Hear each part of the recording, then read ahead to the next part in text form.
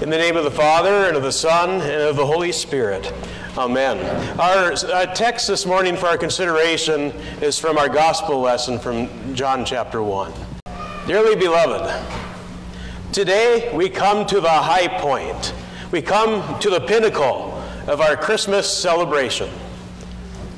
We are just where we should be, gathered as God's people, hearing God's word and singing hymns. It is a joyous morning. For nearly a month now, we have been doing all those things that Pastor spoke about in his sermon last night. The parties, the baking, the card writing, and so forth. We have all been looking at Christmas lights, Christmas trees, Christmas wreaths, and finished our Christmas shopping. Or at least I hope you have finished your Christmas shopping. Later today, many of us will be having our favorite Christmas dinners with family and friends. Many of these dinners consist of traditions that have been carried down from one generation to the next. In addition to this, we finally have the snow that Vicar has anxiously been waiting for. But why? Why do all of this? Why do we do all of this year after year, at the same time, at the same places, the same way?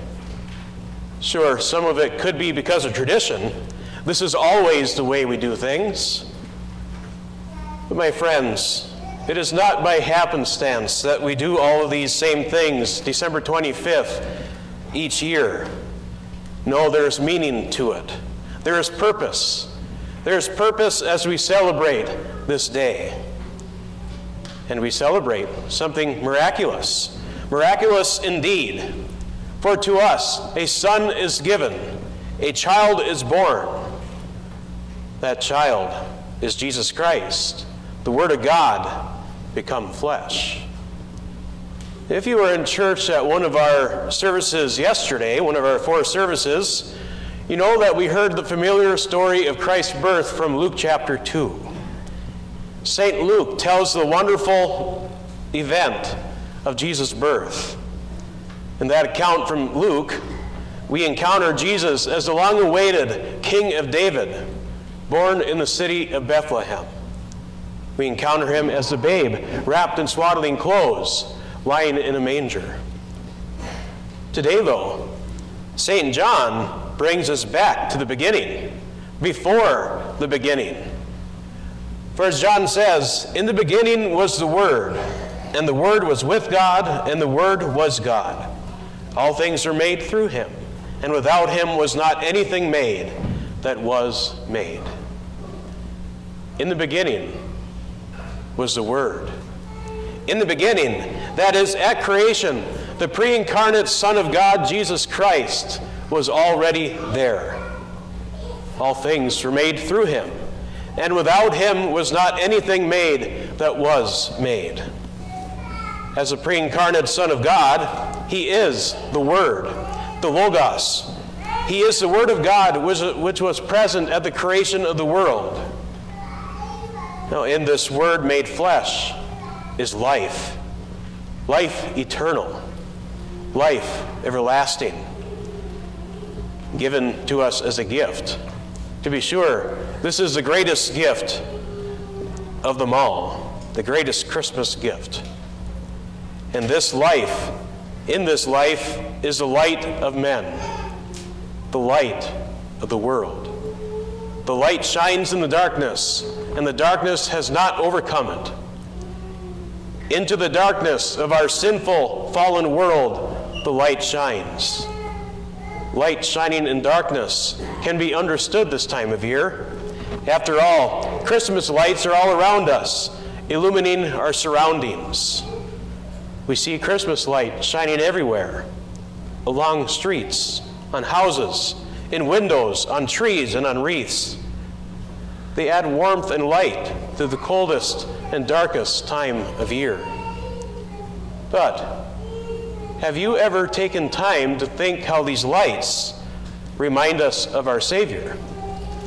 Jesus Christ is the light of the world, the light that no darkness can overcome. And this light enlightens us.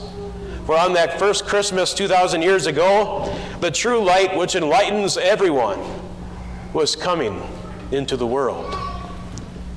The true light, Jesus Christ, came into the world.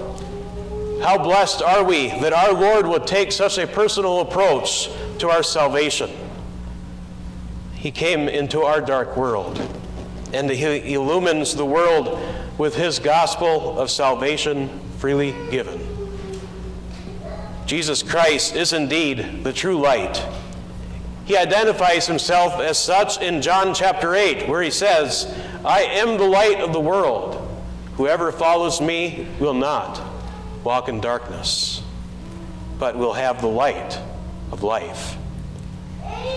This month, I led the religion class at Trinity Lutheran School here in Green Bay. The unit we went through is based on the second article of the Creed.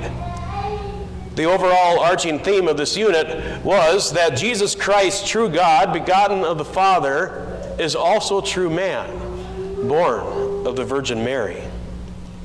As a class, we discussed that Jesus Christ, the Word, became one of us. We discussed how he took on human flesh and dwelt among us. Our focus was on the incarnate Son of God, who he is and what he has done. On this Christmas morning, our focus is on the incarnation, that Jesus Christ would come down from heaven to earth and become one of us, to become fully human and take on our flesh. And taking on our flesh, he himself assumed true human nature according to body and soul. He partook of the same joys and the same sorrows as us. In the flesh, he remained subject to time and space, dealing with all the same physical needs as us. As we sang in our opening hymn, day by day, like us, he grew. He was little, weak, and helpless.